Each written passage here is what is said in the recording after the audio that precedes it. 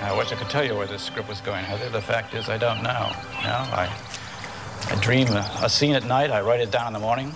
Beyond that, your guess is as good as mine where it's going. Well, at least tell me what it's about so far. It's about this entity, whatever you want to call it. It's old. It's very old. It's existed in different forms in different times. About the only thing about it that stays the same is what it lives for, really. What is that? Oh, the murder of innocence. Does this thing have any weaknesses? Well, it can be captured sometimes. Captured? How? And by storytellers, of all things. I mean, every so often they imagine a story good enough to sort of catch its essence, and then, for a while, it's held prisoner in the story. Like the genie in the bottle. Exactly. But the problem comes when the story dies. However it happens, when the story dies, the evil is set free. You're saying Freddy is this ancient thing? Right. Current version. And for 10 years, he's been held captive pretty much as Freddy in the Nightmare on Elm Street series. But now that the films have ended, the genie's out of the bottle.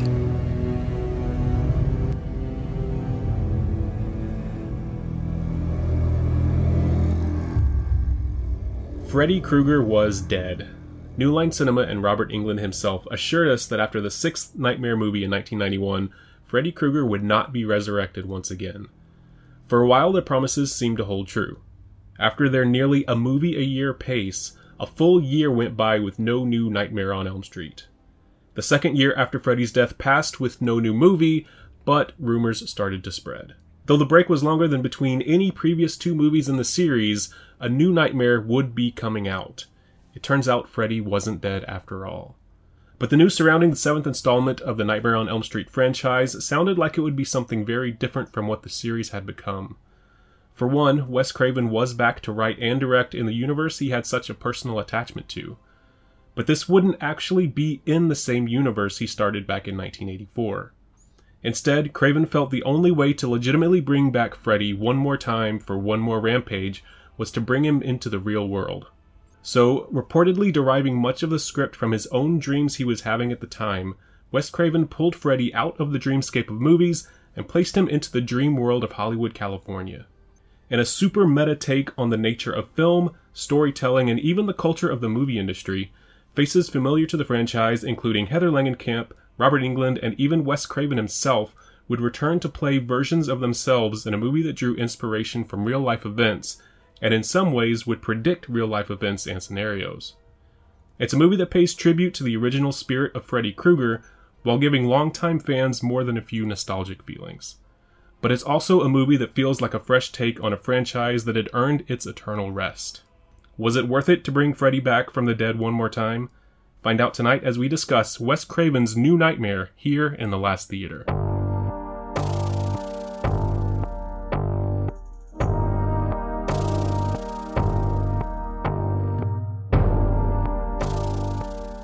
Welcome once again to The Last Theater. My name is Chris. And my name is Joey. And welcome to part 7 of our Nightmare on Elm Street franchise retrospective, where you can find every episode of this and all of our other retrospectives and individual movie episodes on cnjradio.com, the home of The Last Theater and the CNJ Radio network of podcasts.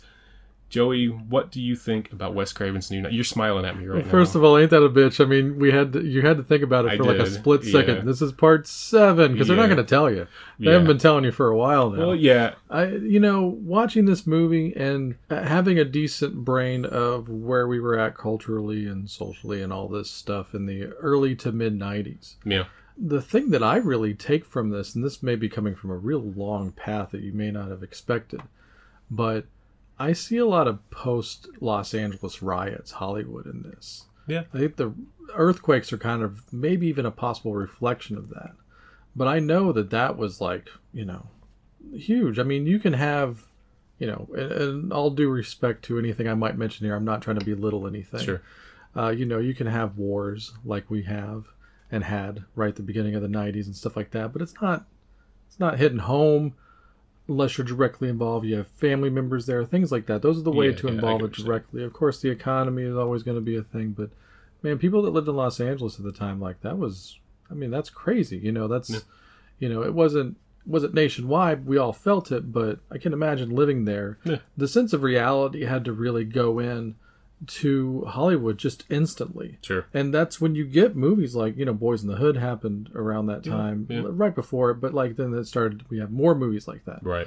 So I think that's possibly an influence as for Wes Craven approaching this, because it's like, shit's real now. Yeah. So let's make it as real as possible. Yeah.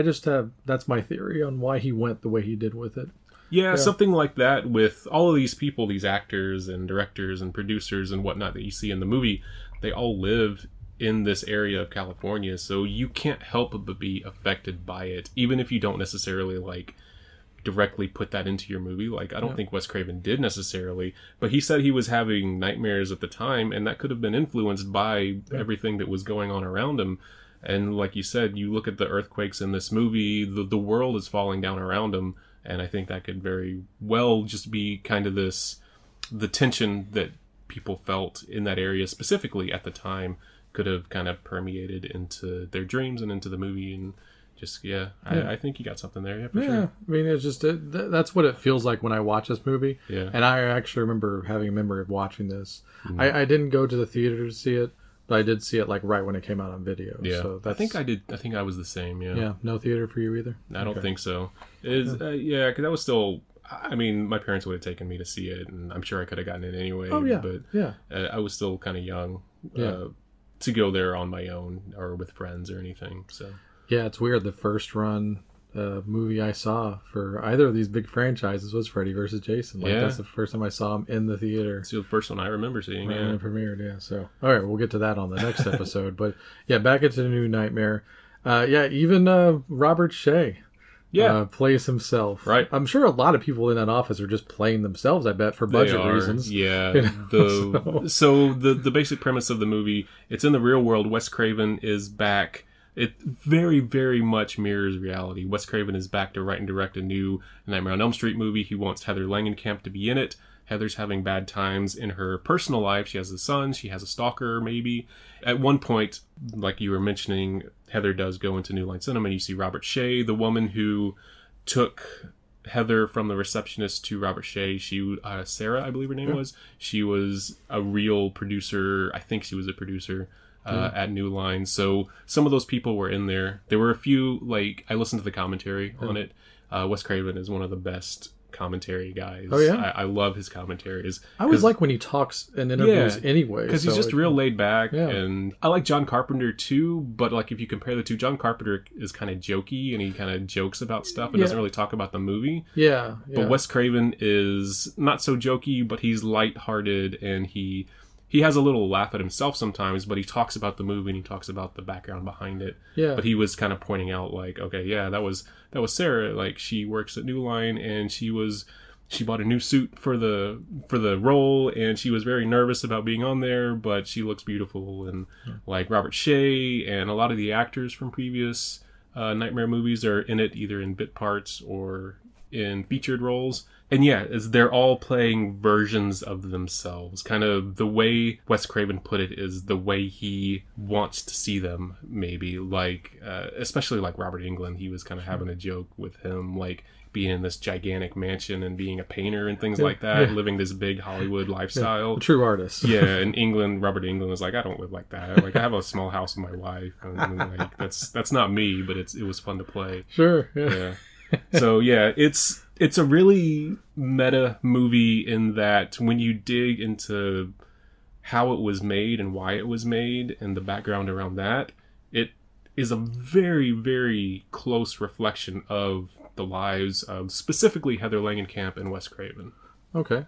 So let's get into that. So what was going on with Heather? So Heather hadn't done a ton of stuff.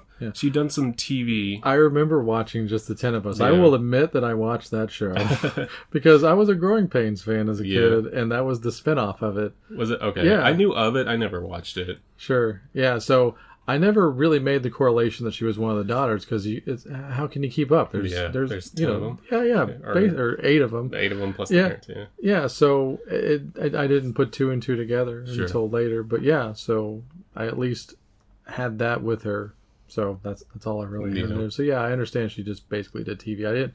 I can't recall seeing her in other films. I think she had a few roles, but yeah, like I said, not a whole lot. I don't know if she was distancing herself from horror or not, but she wasn't really doing that at the time anymore. But yeah, she was in Just the 10 of Us, which was definitely like the biggest, longest running thing she did between her roles in the first and third Nightmares and this one.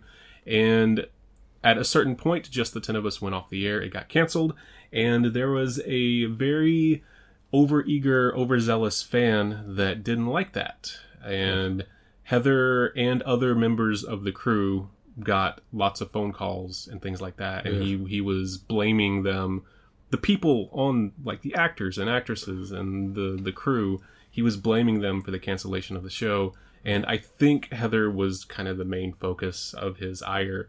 So that happened before Wes ever came to her to say, hey, can you be in this? Yeah. What happened was Robert Shea and Wes Craven, they put differences behind them. They just were like, they didn't really go into it because like I've said in all of these, I've been reading the Fangorias, and all Wes said about the stuff that we talked about with number 3, where he wasn't given credit for his writing role. Yeah. It was all put behind him, water under the bridge. Sure. And he did get to have that dig in the dialogue, though, like at the very beginning with the limo driver saying, well, the first one's the best. Yeah. Like they just immediately like kind of cancel out every other entry within the first, 10 minutes of the movie. Yeah, pretty much.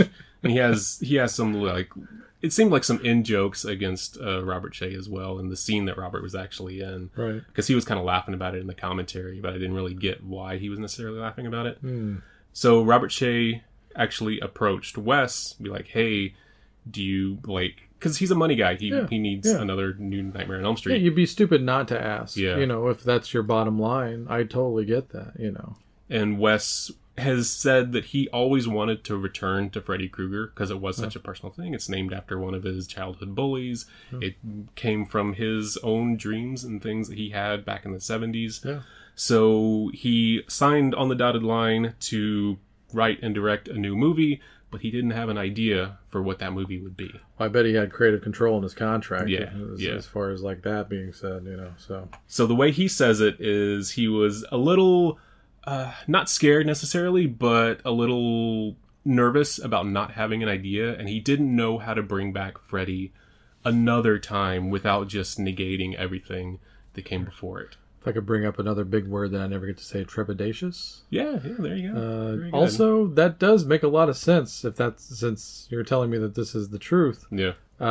Obviously, that had a lot of influence, you know, in the script itself. Yeah. Like, a lot of his non-ideas just wound up on the screen because he's writing it as he goes. And and that actually happened as he tells it, as he told it in these Fangorias, that happened in real life as well. The other actors say the same thing. Wow. So one day, he didn't have an idea for the movie he wanted to make. The one thing he did know is that he wanted Heather Langenkamp to be in it.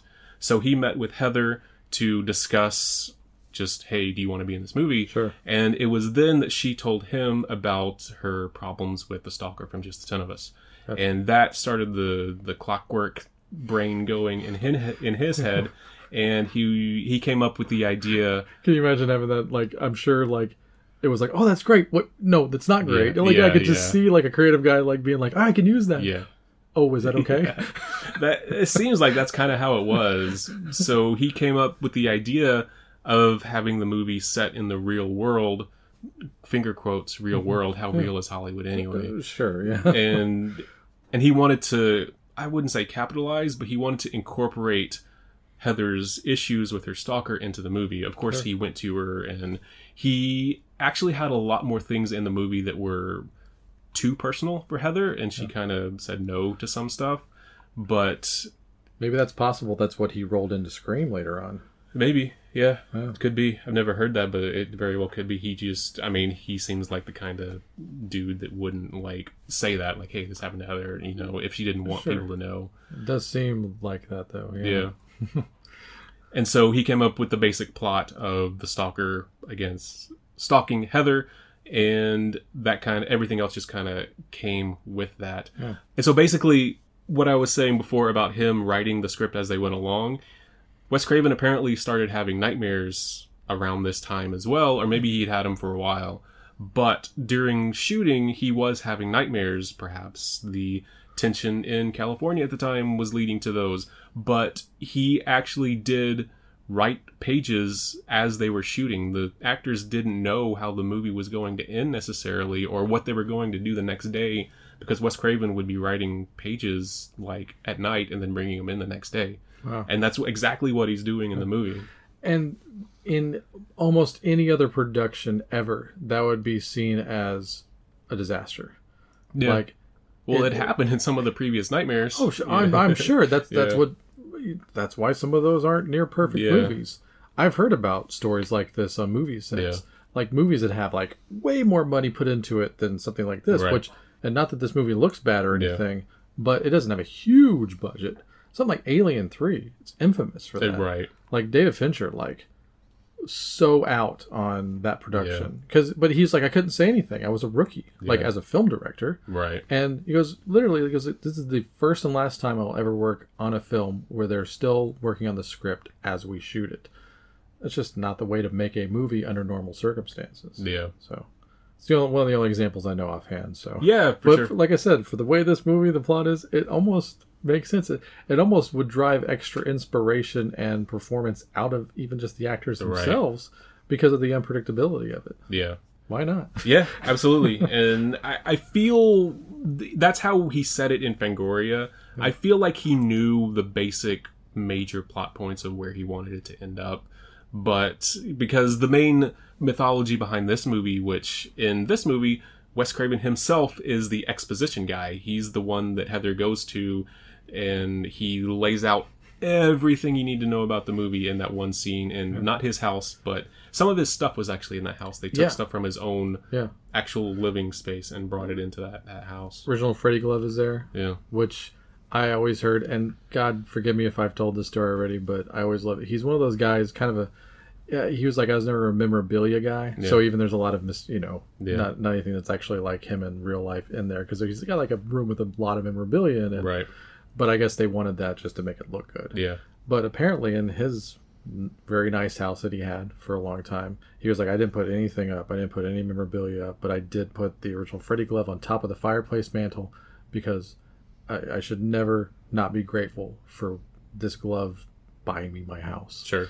So, yeah, I always liked that. Yeah. So. Yeah, absolutely. And he kept some of the costumes from the first movie, and those are the costumes that, like Heather, the pajamas, those are her pajamas. I believe those are her pajamas from the first movie, like actual same ones. Yeah, and John Saxon. We'll talk about him later. Okay. Yeah. But yeah, that made me think of that. Yeah. But he lays out the entire thing. So if you haven't seen this movie, which I suggest you do, it's a really good and really interesting movie, and knowing the background behind it makes it even more interesting, I think. Yeah. But the basic gist is that there is in the real world this dream demon of sorts that is represented by Freddy Krueger, and that's what Wes Craven was having nightmares about when he wrote the first one. But the act of telling the story is basically drawing that demonic force, whatever it is, and putting it in the story. So as long as the story continues, then that force is trapped within it. So it's a movie about storytellers and the power that they have over these forces in the real world and how they can actually affect things like that. Yeah. But once Freddy was killed in the movies, and there were no more movies, like I said, this was the longest gap. This one came out in 94. Freddy's Dead came out in 91. So this is the longest gap between any of the nightmares so far. Within that gap, that allowed Freddy to escape and into the real world. Yeah. I thought it would be really neat in retrospect, of course. This is a nightmare marketing strategy, though, mind you. So I realize this could have never happened. Uh-huh. But if they had marketed this movie as Freddy just being a thought and no images of him in the trailer, on the posters or anything, and then Freddy eventually happens. Yeah. When you see him the first time, you realize, oh, he's going to be in this. Yeah. Like, even just the idea of Robert Englund dressing up like him, in the TV appearance, which is actually based on a real-life incident, from what I understand. Oh, really? Not the actual, like, A and B of it, but Wes and Robert went on a cable access show one time or something to defend horror movies, I guess. Oh. And he goes, the people that turned up to support us and Yeah. were like, Freddy, yeah. He was kind of thrown off by that a little bit. Yeah. And that's what spawned this whole thing. So, that being said, a minimal marketing strategy over the will they or won't they with Freddy, I think still could have been enough to intrigue people to get him into the theaters. The reviewers would have blown it for him unless they signed some sort of agreement or something. Yeah. But I like the idea of him just being a thought, because that goes into classic horror, the unknown, the whole thing. I think that would be really neat if they'd have just done it that way. Because, the poster was like, what? A Freddy glove with Freddy's it profile. was the new Freddy with the new Freddy glove. Yeah. So, I'm just saying, like, that would have been really neat. Like I said, that would have been a nightmare for New Line, because they're like, we can't market this shit. Yeah. I don't think even today, I don't think something like that would have happened necessarily. Yeah. But, that would have been great to have the marketing based on like a stalker for Heather Langenkamp, and that's what you market the tension of the movie on. But and stalker movies were big at the time. Yeah, that's the other thing. Voyeurism and stalker stuff was huge in the early 90s. Yeah, Sleeping with the Enemy, Sliver. I'm missing a really big one here. Single White Female, like those kind of movies. Like that was a thing. So that's you could almost gone there, maybe. Yeah, I don't know, but it's just hindsight, of course. Right. So you look at the movie, and we've talked about some of the real life stuff already. But if you go even further, especially Heather, it's really focused on her. And like I said, Craven did put a lot of Heather Langenkamp, the actress, the person, into this movie version of her. The scene where Heather goes into Robert Shea's office in the movie, and Robert is like, "Hey, do you want to be in this new Nightmare on Elm Street movie that we're going to make?" And her trepidation was saying that, like, that's pretty much how she acted when he sat down with her in real life. She was like, "No, I don't think so. I don't think people really care about me anymore." And I'm not doing it just to appease the shitty limo driver. Right, yeah. But if you go even further into it, so in this movie, Heather Langenkamp is living in Hollywood. She is overshadowed by the specter of Freddy Krueger. We see that in the talk show scene where she's ambushed by Robert Englund dressed up as Freddy Krueger, and all the kids in the audience dressed like Freddy. And that's one thing that Wes said that kind of, like you were saying, kind of put off a little bit, is that one of the things that Wes intentionally put into this movie was kind of a look at horror movie culture and like the people that go like way overboard, I would say, or he would say. It didn't bother him, but it made him kind of not necessarily comfortable, like the limo driver who is taking Heather to that interview, and all he wants to talk about is Freddy and the killings that he did, and like how he loves it when like he slashed whatever, and Heather shuts the window on him, and and that's almost an inevitability of movies. Yeah, right. But that's something that Wes felt when he told some like really brief story. I think he was at a convention or when he went to conventions, and he would have the fans. They're like, "Yeah, I loved it when he like slashed her and when he the blood and everything." He's like, "Cool, but also after a while it kind of gets to you." Sure. So that's kind of where Wes was coming from with all this. I can imagine. But back to Heather. So if you look a little bit further after this, I think the movie kind of predicted kind of her trajectory as well, because between like in the early 2000s, she kind of dropped out of acting like completely. So between like 2000 and the Never Sleep Again documentary is really what kind of started her to try to come back.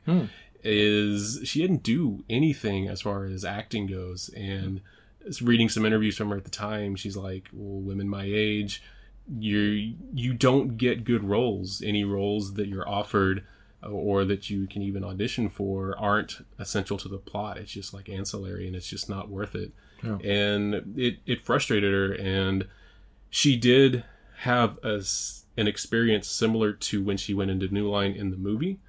This happened after the movie, but she called New Line to ask them about something. I don't remember what she was talking about, but the receptionist on the phone had no idea who she was. She was like, she had to spell out her name, and things like Oh that. my So she God. had zero idea. That's horrible. Yeah. Like she helped build that company in a way. She wasn't an office person, Right. but she freaking helped. If you them. work at New Line, you should know Nightmare on Elm Street pretty okay. That should be like 101. Yeah. Like that should be in your your training manual or Right. whatever.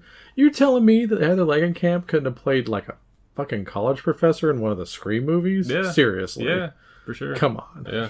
But she was supposed to be in Wes Craven's Cursed whenever that came out. Like, Oh wow. yeah. I hadn't thought about that since it was out. But her parts got cut. They had to do reshoots. Apparently, it was a mess. The backstage stuff, and her schedule didn't match up, so she couldn't be in it. Wow, But- cursed. so, yeah, Something cursed, pops for in sure. your brain for the first time in 20 years. So that's a little tangent, but yeah, that experience of her in real life not being recognized by this company that her movie helped make a Hollywood player, like it kind of spurred her on to. She actually made a documentary about herself and her experience in the nightmare mythology. I Am Nancy is what it's called. Okay. I haven't been able to see it. I haven't been able to track it down. Alright. But that kind of spurred her. That plus the Never Sleep Again, which she narrated. Yeah. Which is a heavily recommended documentary for my money. Yeah, so. it's really good. Yeah. And those two things happened at the same time,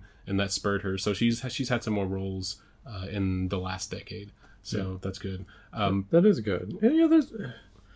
I don't know. I mean, there's starring roles too out there for that. I hate that cop out, and I'm not saying it's the actress's fault. I'm saying it's Hollywood's fault. It's like there's tons of freaking lawyer roles out there. Like I said, professors. Like if it has to be more mature, more age, there's options, man. Yeah, but at the same time, you say if she were to have played a teacher in the Scream movies, like, is that an important role? Like, Well, I mean, still, but you still get residuals. it's a neat cameo and it makes money. Yeah. But her side, which I think she was saying in this interview I read, was like, there's no like meat to these roles. Yeah. It's because of she's in that age. She's older than the young women coming through Hollywood, and I guess she hasn't reached that level of like Judi Dench, Helen Mirren, Meryl like, Streep, Meryl yeah. Streep, yeah. And even then, like, it's not anything you can market to the target market. Yeah. As good as they are. Yeah. Like, you're not... Have you ever been sold a Meryl Streep movie in your life, Chris, by Hollywood? Not really. No. Right? Yeah. Sold? No. I mean, I've watched Not it. a vehicle, especially. That's what I'm getting at. Yeah, Like, she's been in stuff that you've seen. Yeah. But that they weren't marketing towards you. Right. No, yeah. Or you're any right. of us. Yeah. So, yeah, I get that. So, yeah, that was kind of her life then, or her life after that. But going way back into the movie itself, so Heather Langenkamp... I didn't think we were going to have as much to talk about because I like this movie, but there's a lot of layers here. There's a ton, actually. Like, the research I did after we watched it was, there's a lot. But Heather Langenkamp in the movie is married to a man named Chase who has his own special effects production studio, which he works with Wes Craven in the fictional universe of this movie. Heather Langenkamp in real life at the time was married to a special effects artist, I guess, makeup artist, special effects guy.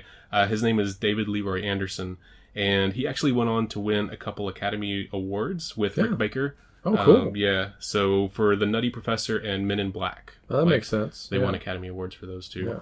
Yeah, well deserved. Yeah.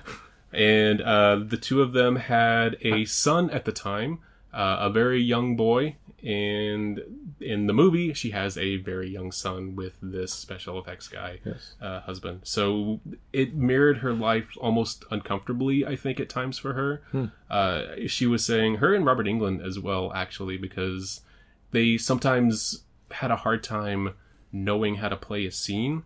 Like, do I play it as myself or do I play it as this version of myself, like that Wes Craven wants me to be? That's got to be weird. Yeah, it's too close to home, I guess, sometimes. Because a lot of times, I'm sure that's a lot of just what directors say. Yeah, just be yourself. Yeah. You know, if it's not a particular, as long as we're not doing like a biopic or a historical thing. If it's a buddy cop movie, maybe just play yourself a little bit. Right. Yeah. So, but you can imagine if you're in a movie that so closely mirrors your life, and then later on your husband in the movie is brutally murdered and dies in a car wreck. Yeah. That's got to be not fun to do necessarily. I'm sure you can draw on some real emotion for those scenes. Yeah. But it's got to be a little weird. Yeah. Yeah, her life takes a dark turn. By the way, before we get too deep, you brought up the car crash. Yeah. I found out, being the music guy, that he sang just enough of "Losing My Religion" to have to pay for it. Oh, yeah, because you knew what it was. Yeah, so, yeah, exactly.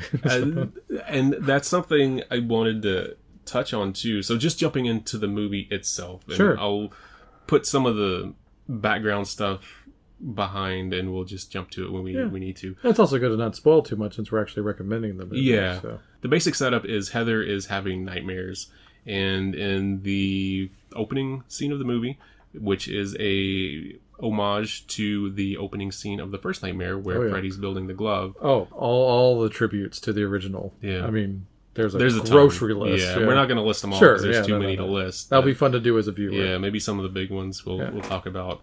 But in this opening scene, we realize that this Freddy in this movie it's a movie within a movie in a dream. So this Freddy is building this glove, but we see Heather in her pajamas from the first one on set with her son. Wes Craven's there, her husband's there, the special effects guys are there.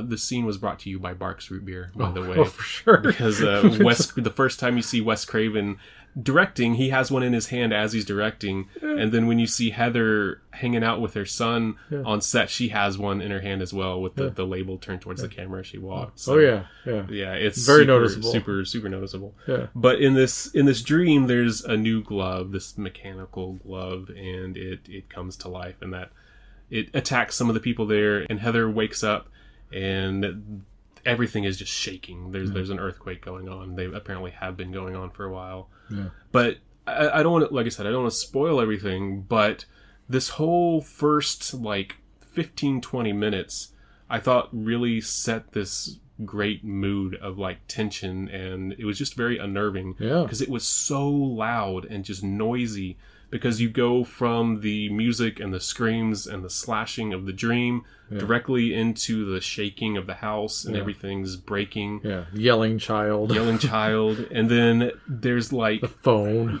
Exactly. There's half a minute of rest before the phone starts ringing, and the phone won't stop ringing because it's the stalker in the movie has been doing phone calls, basically. And there's a few of those, and then the limo driver calls, and then he calls again. So for this whole 15-20 minute section, you just can't get settled, and I think that's a really great way to start the movie. It sets you off on this path that you haven't been settled yet, and by the time she gets into the car, she goes and you see that it's the interview with Robert Englund there, and then you see how her life is really not good, and she's in a bad space. Yeah. So I think all that noise kind of helps put you in the headspace of Heather Langenkamp in this movie. I thought it was really, really, really well done. Yeah. It's almost like Robert's parallel in this is being more like Wes in a sense.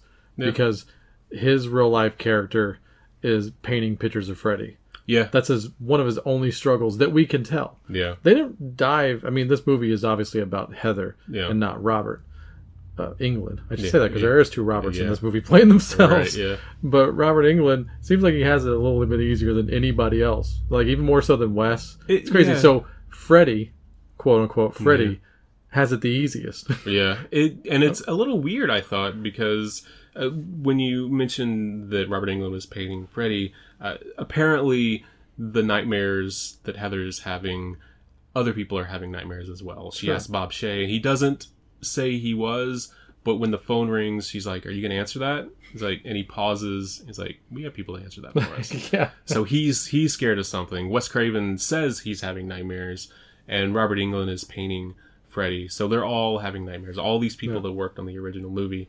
But Robert Englund, Heather is supposed to meet him the next day. Yeah. And he's just gone. He just takes off. He just takes off, and we never see him again, and they never even mention him again. I'm assuming that's because this is the part in the movie where Freddy actually starts to materialize. Yeah. Even though it's in nightmares, it's in their real world nightmares. So if you have him there, I feel like maybe someone said, that could be a bit much overkill or confusing in a sense. It could be. Leaving Robert as more of a mysterious guy could also put the doubt in some viewers' minds that maybe this is just Robert. Maybe that's the twist. I'm just trying to think out, spitballing here. Maybe he's calling or something. Yeah. I mean, it's obviously his voice on the phone because they had to get a Freddy sound-alike, so why not go for the real thing? Yeah. Don't do what they tried to do in 2, kids. Which is weird because this is what 2 would have been potentially had Wes gotten his way. Possibly. Or it had probably been more fictional based with other actors. Yeah, the germ of the idea is there. Yeah, from what I read, the initial kernel of this idea of Freddy coming to the real world was kind of talked about around the time that 3 happened, but it never made it even to Wes Craven's early version of the script. Since we're still talking about Wes, I figured I'd bring this up, Chris. I've read that there's like this famous non-scene that was really heavily discussed. I think it's even in the original script still or something, where they do a little bit more Wes Craven in it because I think they talked to him once or twice in the movie. Yeah, after the dream sequence, he doesn't show up for a while. He's at the funeral. He's at the scene where he talks to Heather, and that's about it. Yeah. So there's supposedly this scene that was going to happen where I guess Wes Craven is so he's not even sleeping anymore because he's running from Freddy. Yeah. But he's finishing his script so he could make it a reality. Yeah. And something like that. So basically what happens is one of those things where you're walking down the street. So Heather's walking down the street. The van supposedly pulls up almost like it's going to kidnap her. Yeah. But it's Wes trying to get to her. Be like, hey, I don't know what was going to be said. Yeah. But apparently the idea is he's paranoid. He's not sleeping. He's got coffee in his van. And Michael Berryman apparently is the wheelman of the van. So I'm like, what a bunch of cool callbacks that would have been. So would you have liked to have seen something like that? Do you think it would have hurt or helped the movie, or just for personal reasons? It depends on how they did it. I think seeing them again would have been, or seeing Wes again and seeing Michael Berryman at all would have been great. I think it's a really, really cool callback. That would have been fun. I wonder if it may turn too much attention to Wes and over Heather, though. Yeah. If the whole gist of the movie was Wes needed to finish the script in order to put Freddy back in the bottle, basically. Right. I think that would have taken away from Heather's triumph at the end of the movie. Like she has no control over it. She's supposed to be more empowered than that. So if you do that, maybe it takes away her mojo. She's just a prop in Wes Craven's brain movie. Right. But we all know what the true missed opportunity is of this film, right, Chris? What's that? Because we're a year out from Jurassic Park, so every kid's got dinosaurs in his room, right? Yes. And obviously this kid does too. Yeah, Dylan. The kid from Pet Sematary. Yeah. And Full House. I'll admit that I know that. Apollo 13, Kindergarten Cop. He's the boys have penis, girls have vagina kid. Oh my God. I did not put that together. Yeah. That's tremendous. Yeah. Okay. So dinosaurs are big. Every kid's got a dinosaur room now. I'm sure some others did, but obviously Jurassic Park really sent this into the stratosphere. Yeah. And it's just never gone away now, which is fine. Yeah. I dig dinosaurs. Yeah. Not literally. Yeah. All right. So he's got his favorite thing. His a security blanket basically is the stuffed dinosaur called Rex. Yes. Rex is the one that looks after him at the foot of his bed inside the sheets. Yeah. Keeps the bad man away. Mm-hmm. And I love that. My heart just kind of goes, man, yeah, because we all have had that at some point in our lives. Mine was an over-the-head thing. I told you about that. Yeah. But his is under the bed, and I totally get that too. So there's that really cool thing with that they established this from day one, part one of Nightmare on Elm Street, that if you see a slash on something, that means Freddy got to it. Yeah. And then when you see those slashes on the stuffing of Rex, you're like, oh, shit's on. Yeah. Right? That's one of the big turning points of the film. You're like, okay. Yeah. We're gonna see Freddy for sure. Yeah. And he ain't going after Heather. He is and he isn't. Yeah. He's definitely going after her. Yeah. But he's gonna do the family first. Right. As soon as that husband's out of the way, right for the kid. Mm-hmm. To me, this is the missed opportunity. Mm-hmm. Is that Rex obviously has legitimately battled Freddy. Yeah. And we see the slash marks in his side and stomach. Mm-hmm. But we never saw the actual fight, which implies that Freddy went at a T-Rex that had materialized as a real thing in the course of this nightmare. But now that battle is just in my mind and I never got to see it. Yeah. That to me is one of the true missed opportunities. I realize that would have taken the movie in a whole other direction. Yeah. It's not the direction It would have anything we spiked talked the about budget too. But man, can you imagine seeing that? I can imagine it. All I'm trying imagining to it say. right now. Yeah. I mean, man. You're like, my arm's longer than yours, dude. You know, like that kind of stuff. Okay. But that's just what I wanted to see. Absolutely. And there were 2 battles with the dinosaur, at least. Because, Oh, and he could have been a real dick to that T-Rex. Because the first image you see of Freddy in Nightmare 1 is that he's like totally or the second. The first real Nightmare, he's pulling his arms out and they're extending to this fantastic length. Yeah. And he's just looking at that T-Rex with his little T-Rex arms and going, suck it.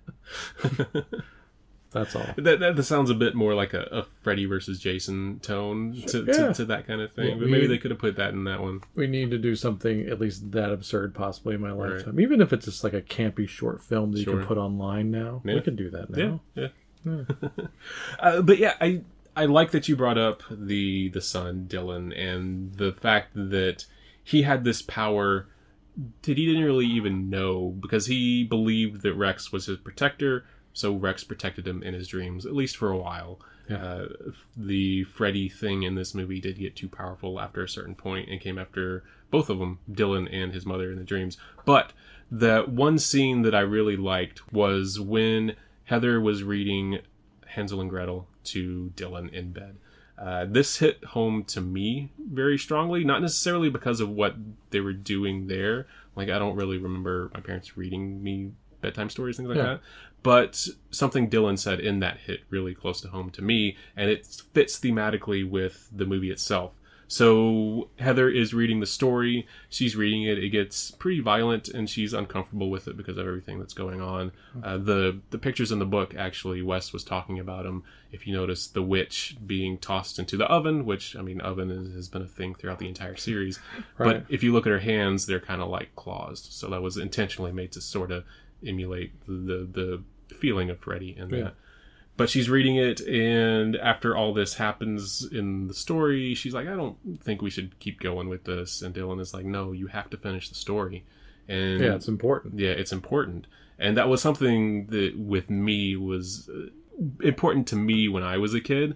My dad loved horror movies, and I would have to go to bed early, but I would hear the movies that he had sometimes when I was trying to go to sleep. Sure. And I wouldn't necessarily hear the ending of them, but I would hear the bad stuff going on for a while. I specifically remember the first time I was exposed to Child's Play was when I was going to sleep, and like Friend Till the End and the screaming and stuff. Oh my God. But I never got any resolution at that point. So that's something that's important to me. It's like, no, finish the story. Give me the happy ending, or give me whatever ending. Just give me closure to that story. Yeah. So that hit home to me. But also in the movie itself, it summarizes everything that Wes Craven tells Heather in like that 10-minute scene. It summarizes it in one line. Like, you have to finish the story. Like, if you finish the story, it's wrapped up, and you can bring him back into whatever the thing is. That's the power of storytelling right there. Nice. I love that you got that out of it. And I didn't see that except for the obvious callback to the story at the end of the film. Yeah. Which I won't spoil. Yeah. But it's there. So, man, that was awesome, man. I love it when things like that, you can tell that it's really personal for them when stuff like that kind of comes through. And Wes Craven is such a great director, and I mean, people know it, but I still think he's kind of underrated because he's very underrated in overall Hollywood. Yeah. That's for goddamn sure. Because he's understated in what he doesn't brag about anything. Yeah. He's not like, oh, this is, he puts in these things that mean so much. And especially coming from all the stuff in between the first one and this one, the Nightmare movies, like you can see such a huge difference in quality. Yeah.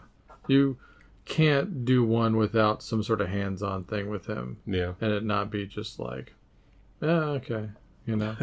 That's how, he's just a good storyteller, man. And that's all. And yeah, like I said, I like him in interviews. He actually comes off really humble. Yeah. For a guy that apparently was pretty well-to-do throughout his life. Yeah. Seems pretty damn humble for somebody in that position. I don't know his exact background necessarily, but yeah, I mean, he went to like really good schools, and he's very like highly educated. Yeah. And you can tell, but he's not like, oh, I know this. He's just a dude that like He was in a high class, not a high class society, but Yeah. he was definitely at least upper middle class Yeah. to where he was well off enough to he could go to these art colleges. Yeah. His parents were cool with it. That whole kind of thing.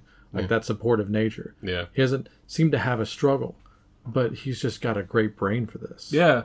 The struggle that Craven himself had that we kind of touched on in some of the earlier ones where he was kind of not wanting to do horror necessarily. Sure. Is that he didn't want to be pigeonholed as this thing. Yeah.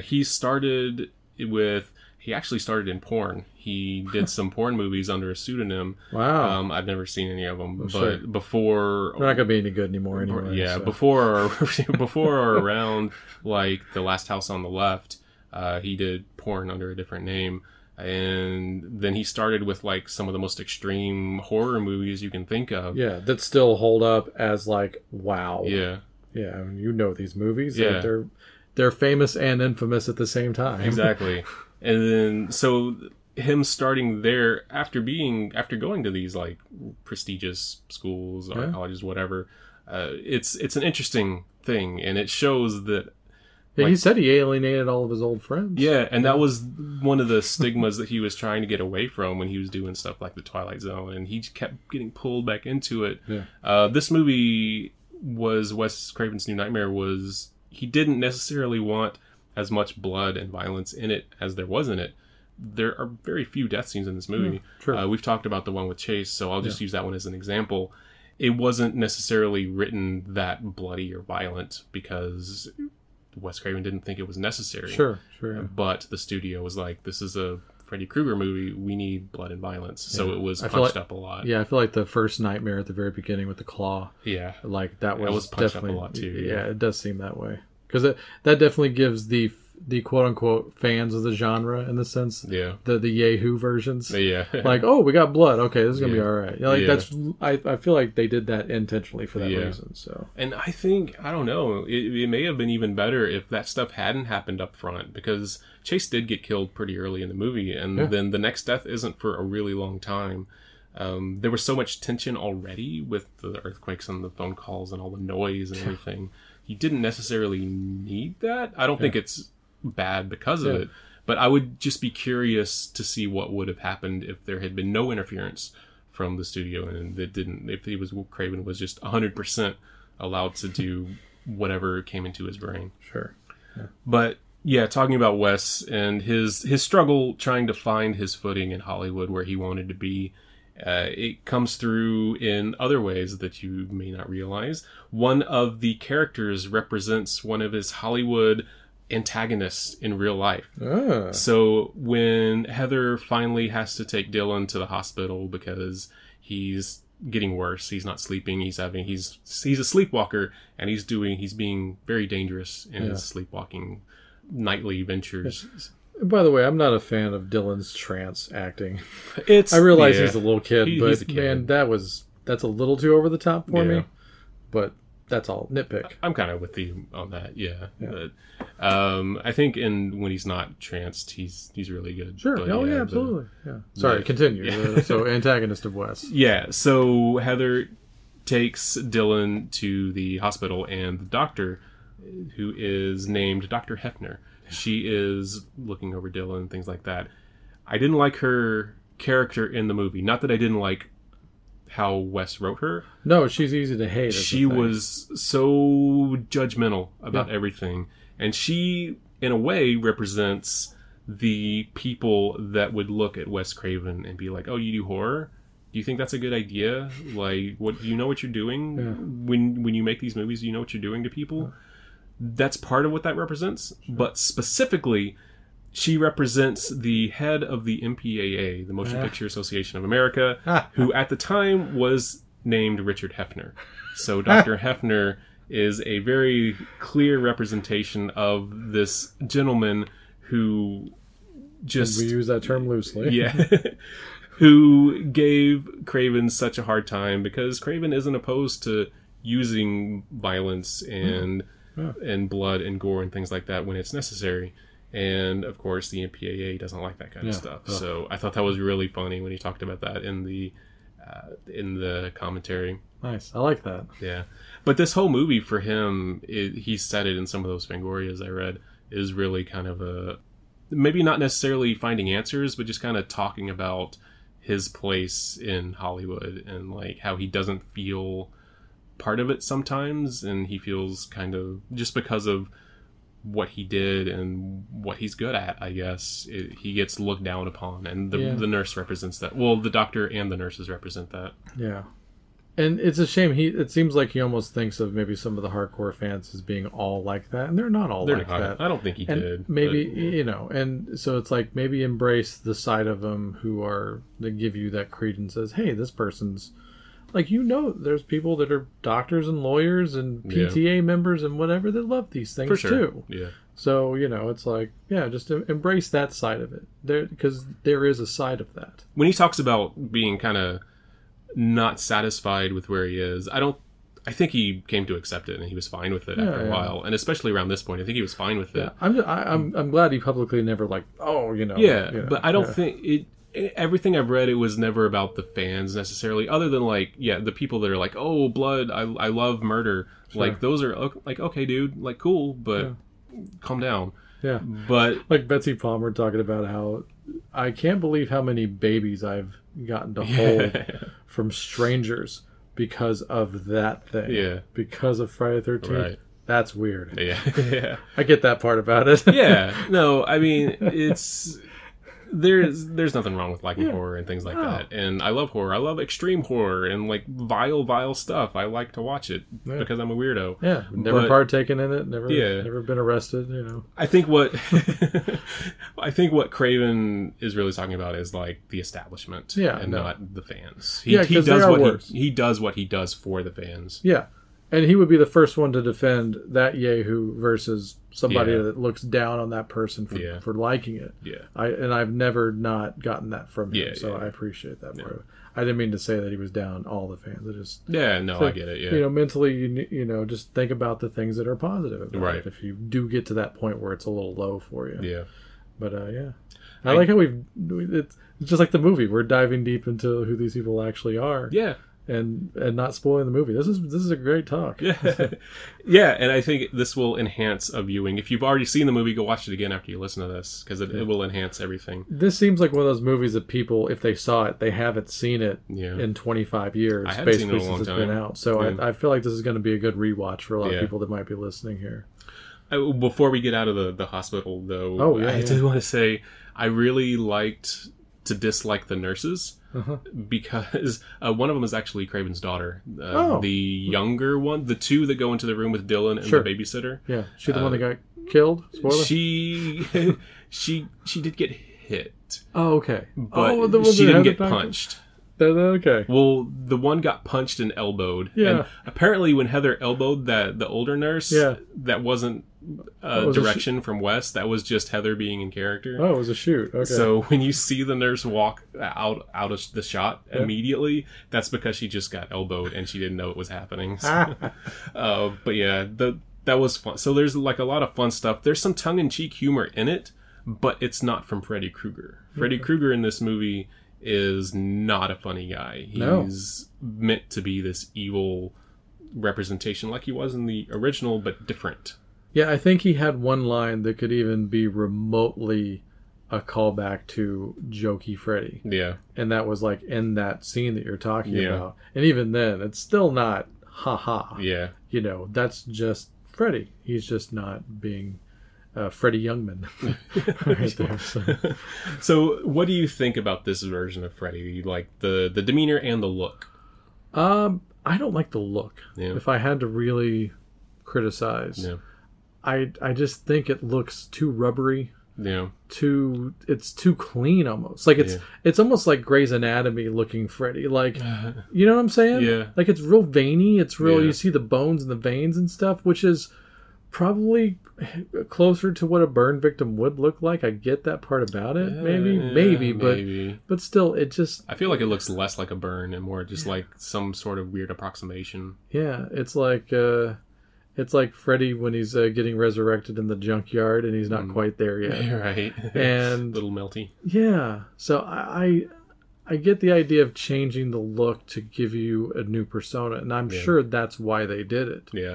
But that part doesn't work for me, honestly. I don't like the glove, and I don't like the new look.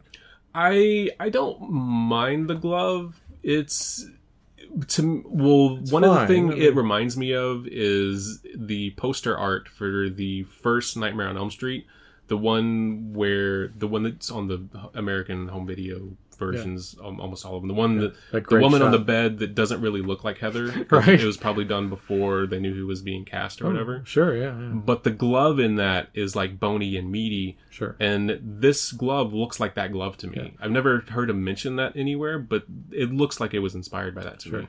I mean, obviously, I don't mind the glove as much as I mind the face. Yeah. The look. I don't like the tubes on the glove. I think that's a little weird. Yeah. But yeah, I'm kind of with you there. I like the fact that they did change Freddy. Yeah, the persona's fine. There's nothing wrong with the persona here at all. Well, I mean, even the look. Oh. Like, I like that they changed it because this isn't the Freddy Krueger from the previous 6 movies. This look is supposed to be based on the thoughts of these real-life people. So they're not necessarily going to think about the exact thing. Especially if Heather hasn't thought about this stuff for a really long time. Her thoughts on Freddy Krueger may have changed over time, and that's what that represents. Okay. But at the same time, while I do like that they changed it, I don't like what they changed it to necessarily. The hat and the coat is just a weird choice. Yeah. like the Maltese Freddy. Right. Honestly, the final battle, it's just okay. It's not great. The effects. They didn't have budget for Jurassic Park effects. Right, so as we established. Once they go into that final dream sequence, it's really elaborate as far as where they go. And the other thing about the final battle is that I noticed, did you notice on the pillars, like it's very Roman, like pillar, like dungeon looking thing? And I saw a couple of the 7 deadly sins written on the pillars. Oh yeah, you mentioned that. They never went there with it. Like this has been a decent motif in the series, on and off, but it's been there. And the fact that you see it clearly visible in the final battle, and I guess it's just for dressing. Maybe like it's just supposed to represent something old and ancient and like more, I guess, older than any religion that we know of, kind of thing. This is representative of the basis that turned into all these like thousands of religions around the world, that kind of thing. Yeah. I actually like the fountain bit. That might surprise some people, but I actually like the fountain. It worked for me. Yeah, it actually looked like that they spent a few bucks on it too. Yeah, the whole final scene wasn't terrible, but there were bits of it. It's really, to me, just the effects. Yeah, Freddy's tongue makes a triumphant comeback in this movie. And how? Yeah, I will say I like the tongue better than the 3 snaky, wormy dream demon things. Yeah. I mean, if you're gonna do a little comparison here, I think the tongue's an upgrade from the previous entry. Yeah. But that being said, and then when Freddy opens his mouth really, really wide like a snake, it's a callback to 3. Yeah, it is. The head is done well. K&B did the effects, some of the makeup effects. The toy company? The special effects company. Oh, okay, sorry. Like super well known at this point. Greg Nicotero, we've talked about him before on the show. Okay, He's K&B. Yeah. I'm just having fun. No disrespect. But the makeup was good, but it just looks still. There was no like motion to it. It was just like this plastic thing. Yeah. So it takes me a little bit out at the end. I like the idea, just the budget wasn't there, I think. Yeah, but even then, like, how much budget did they have in the first one? Yeah, and but anything it wasn't better? That elaborate in the first one either. No, I understand that, but is there any better nightmare in the series than the first one? Like, that first one that for sure. The best friend has? Yeah. My God, man. Yeah. Like, that one. Yeah.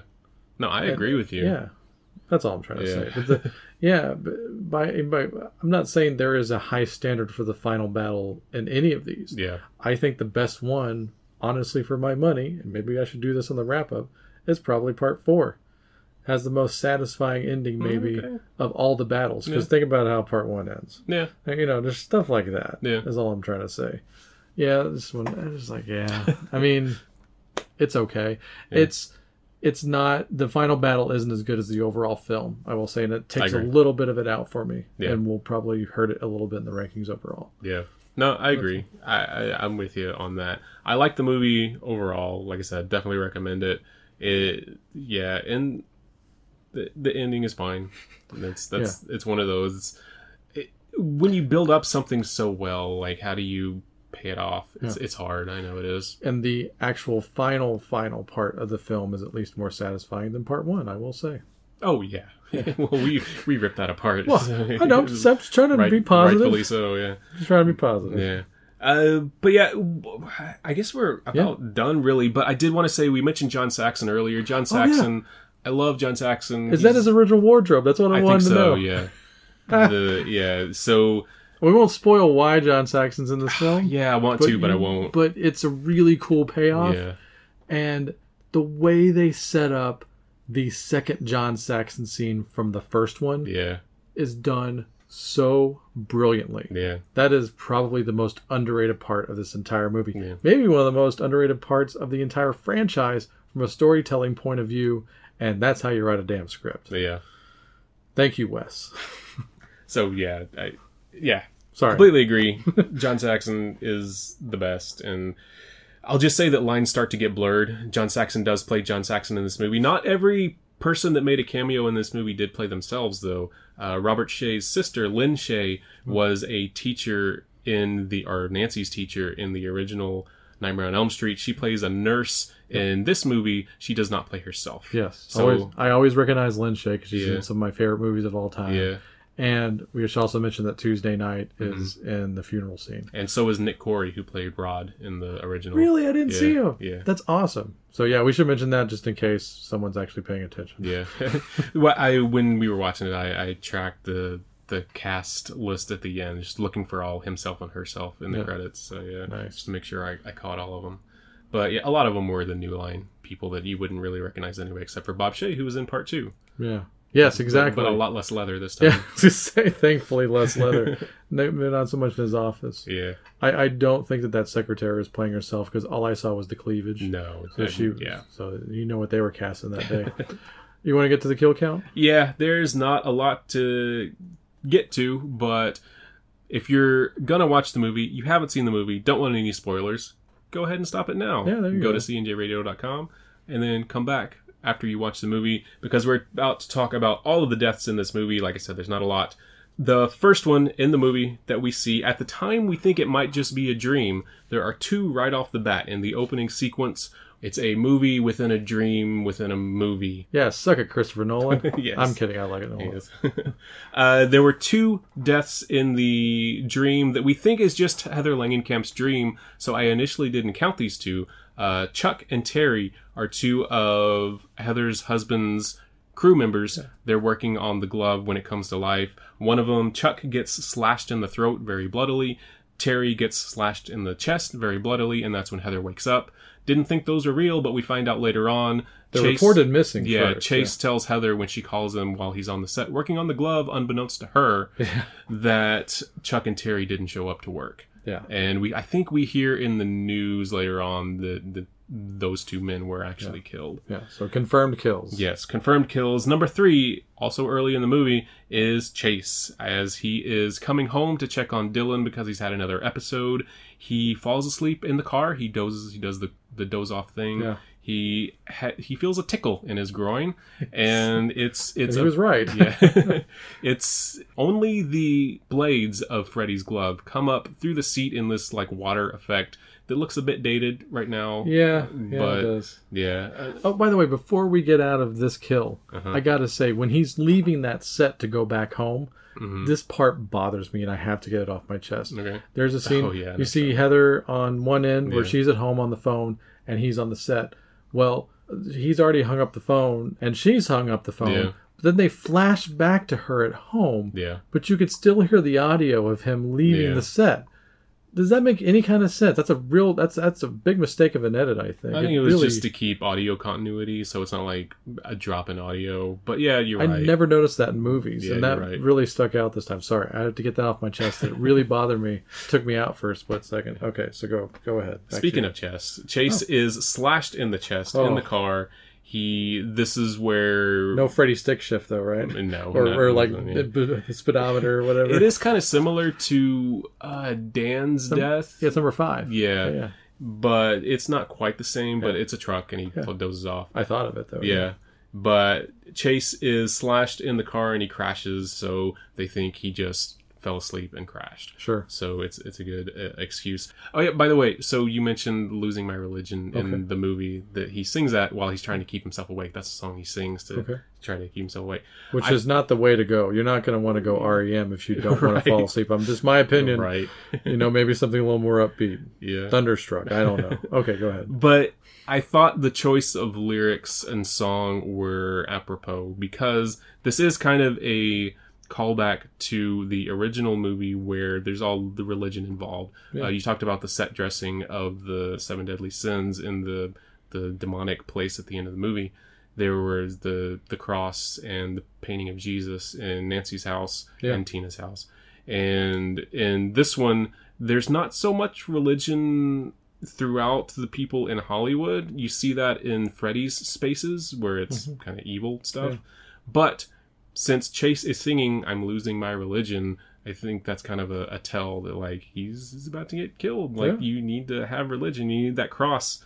Maybe there's something wider going on there that Wes Craven was thinking about, because he's very into like spirituality and Eastern, Western religions, things like that. So I think that was an intentional choice. Nice. To say "losing my religion" and then murder. So, nice catch. Yeah, I like it. But Chase was the third one, by the way. His fictional effects company name. Did you catch it? Oh, God, it's a pun. Yeah. Go ahead. Sorry. Cut to the chase. Yes.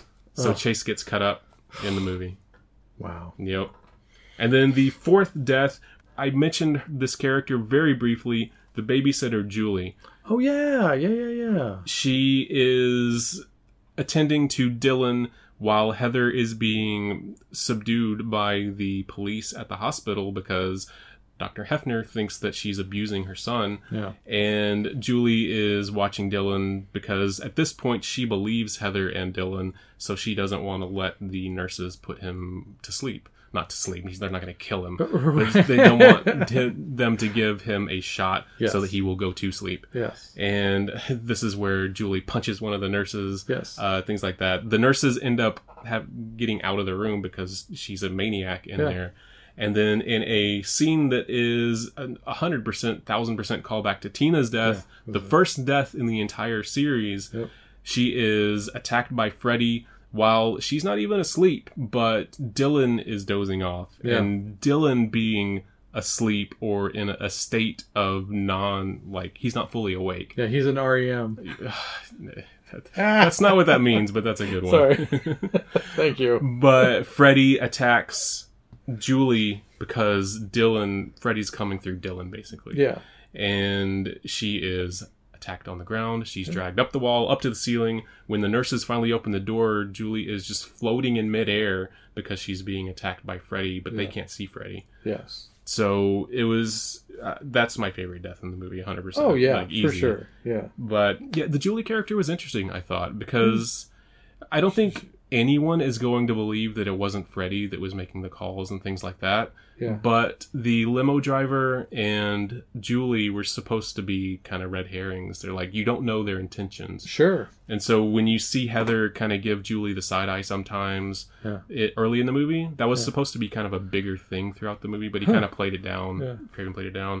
And I just kind of saw it as a thing of like, a lot of nannies and babysitters in Hollywood become very motherly to the kid, and they almost like them more after a while because of that reason. It did. To me, I got a little bit of like, is there this like possessiveness from Julie that maybe Heather doesn't like? Yeah. I got that in the opening scene when Julie says something that kind of makes Heather kind of pause for a second. But right before this scene where Julie gets killed, when she's there at the hospital, Heather has a nightmare and she goes to check on Dylan, but Julie's already there. And that's one of those things weird. where like, wait, what's going on here? Exactly. But then she quickly redeems herself, and she's like, okay, go Julie. And she punches the nurse. Like, you can't help but cheer for her. Yeah. Another really well done piece of writing there by putting the doubt there. Yeah, put the doubt, then make her the hero, and then kill her, like, immediately. Yeah. How dare you not trust her? Yeah. So, yeah, there were only 4 deaths in the movie. Yeah. But these are bloody, violent pictures with 100 deaths in every movie. Yeah. Keep saying that. It's another one. Like, a lot of these movies in the Nightmare series, I have a hard time calling slashers. I mean, I guess it is. There's 4 deaths in it, but... And he's literally slashing when he kills people. Yeah, but that... Yeah. But as far as, like, the prerequisites for what a slasher is, it just doesn't feel like one to me necessarily. It's like a supernatural horror movie. Yeah, the average spy thriller boasts a huge body count versus what some of these movies do. And I've never heard Wes Craven refer to his movies as slashers either. At least these movies. This one in the Fangoria, the earliest Fangoria I saw talking about it, Wes Craven said it is a reality-based virtual reality story. Oh, that's very 90s. Yeah. And I always wonder also, I know he was merely a producer. I think he was just a producer on it. But I wonder how much of the leftover ideas rolled into Wishmaster later on. If you want to bring up an obscure movie, you brought up Cursed earlier on. Yeah, I did. Yeah, I know. Yeah, I at least paid $1 in a theater to see Wishmaster. I know that. I don't know if I did. Yeah, well, good for you. All right, you want to get out of here? Let's do it. So we still have a few more episodes to go in the Nightmare on Elm Street franchise retrospective. Coming up, episode 8 is one you might have heard before, but we're going to try to take a look at it from a different perspective. It's Freddy vs. Jason. Then we have the remake, which we're both looking forward to. Yeah, I'm curious. Yeah, I've seen it once. Yeah, and then the wrap up, of course, and you'll be able to find all of those on cnjradio.com, the home of the Last Theater and the CNJ Radio network of podcasts. And of course, check us out on the Facebook and Twitter at The Last Theater. All right, see you guys on the repeat remake of Freddy vs. Jason. Bye.